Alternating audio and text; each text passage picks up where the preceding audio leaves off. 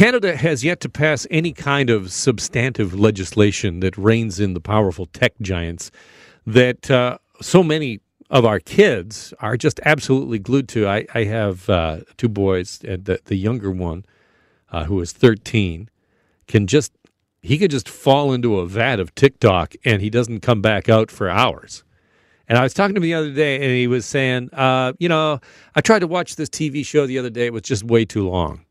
I was like, what do you mean it was too long? It was like a half-hour show because his attention span is, now measured in 20 seconds because that's how he gets his content.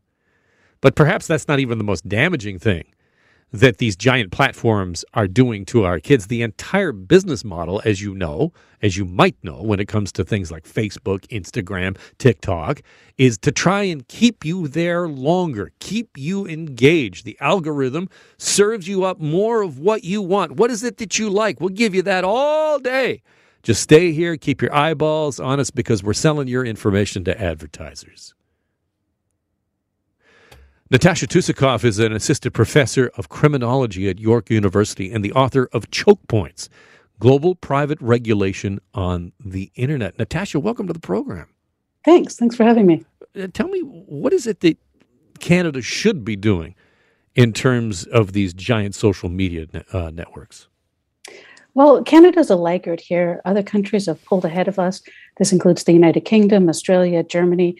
And really what they've done in different ways is taken a whole approach to looking at social media. So looking at anti-competitive aspects of social media that Google and Facebook were the duopoly in terms of digital advertising, but also that these social media companies have some pretty harmful data practices. The Facebook whistleblower revealed again how these companies are targeting young people, in some cases serving ads or content that is undermining their mental health. So the Canadian government, with its newly planned online harms bill, needs to take a look at what other countries are doing and really approach this in a much broader, more organized, more substantive manner than their last attempt was before the election. Global News reached out to Meta, which runs Facebook, and the response to some of these concerns was, quote, "For years, Meta has done extensive work in bullying, suicide, self-injury, and eating disorder prevention. We will continue to look for opportunities to consult with experts, build new features and resources that help people who are struggling with negative social comparison or body image issues." Does the evidence bear that out?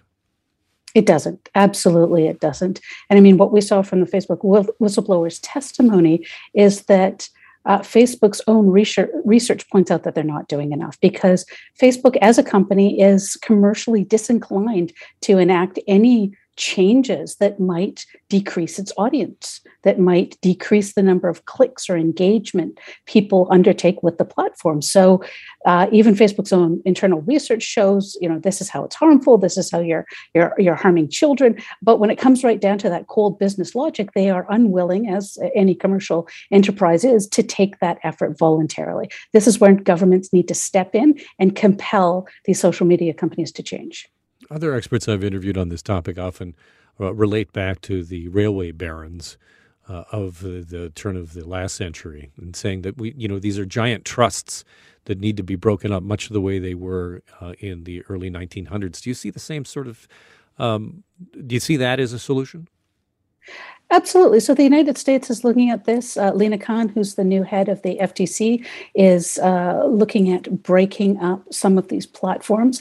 And that is a move, right? Instagram should be probably a different company than Facebook of Meta's two big social media companies, but that doesn't solve the problem. So what you would end up with is a handful of still very big, very dominant social media networks that still have this toxic business model. So antitrust or anti-competitive actions are one way to address this, but it's not the whole. It's not the whole solution. And a broader solution would be to address how they make their money, which is an advertising-dependent business model, which means they want to siphon as much information from their users to manipulate those users and to sell that data to advertisers. Okay, so right away you're going to run into, freedom of speech. That's going to be the pushback in terms of any government regulation in this country we would have. That's true. In the United States, this is a bigger issue as the Second Amendment is a constitutional protection that is much more rigid in terms of its interpretation than in Canada. In Canada, we have the Charter, which establishes a balance, which allows the governments to make modifications to restrict those rights in certain cases. And of course, this would have to be a really thoughtful, critical discussion of how best to regulate social media companies in order not to unduly chill freedom of speech. Well, it's a big topic, and we appreciate you coming on today to talk about it. Thank you again. Thank you.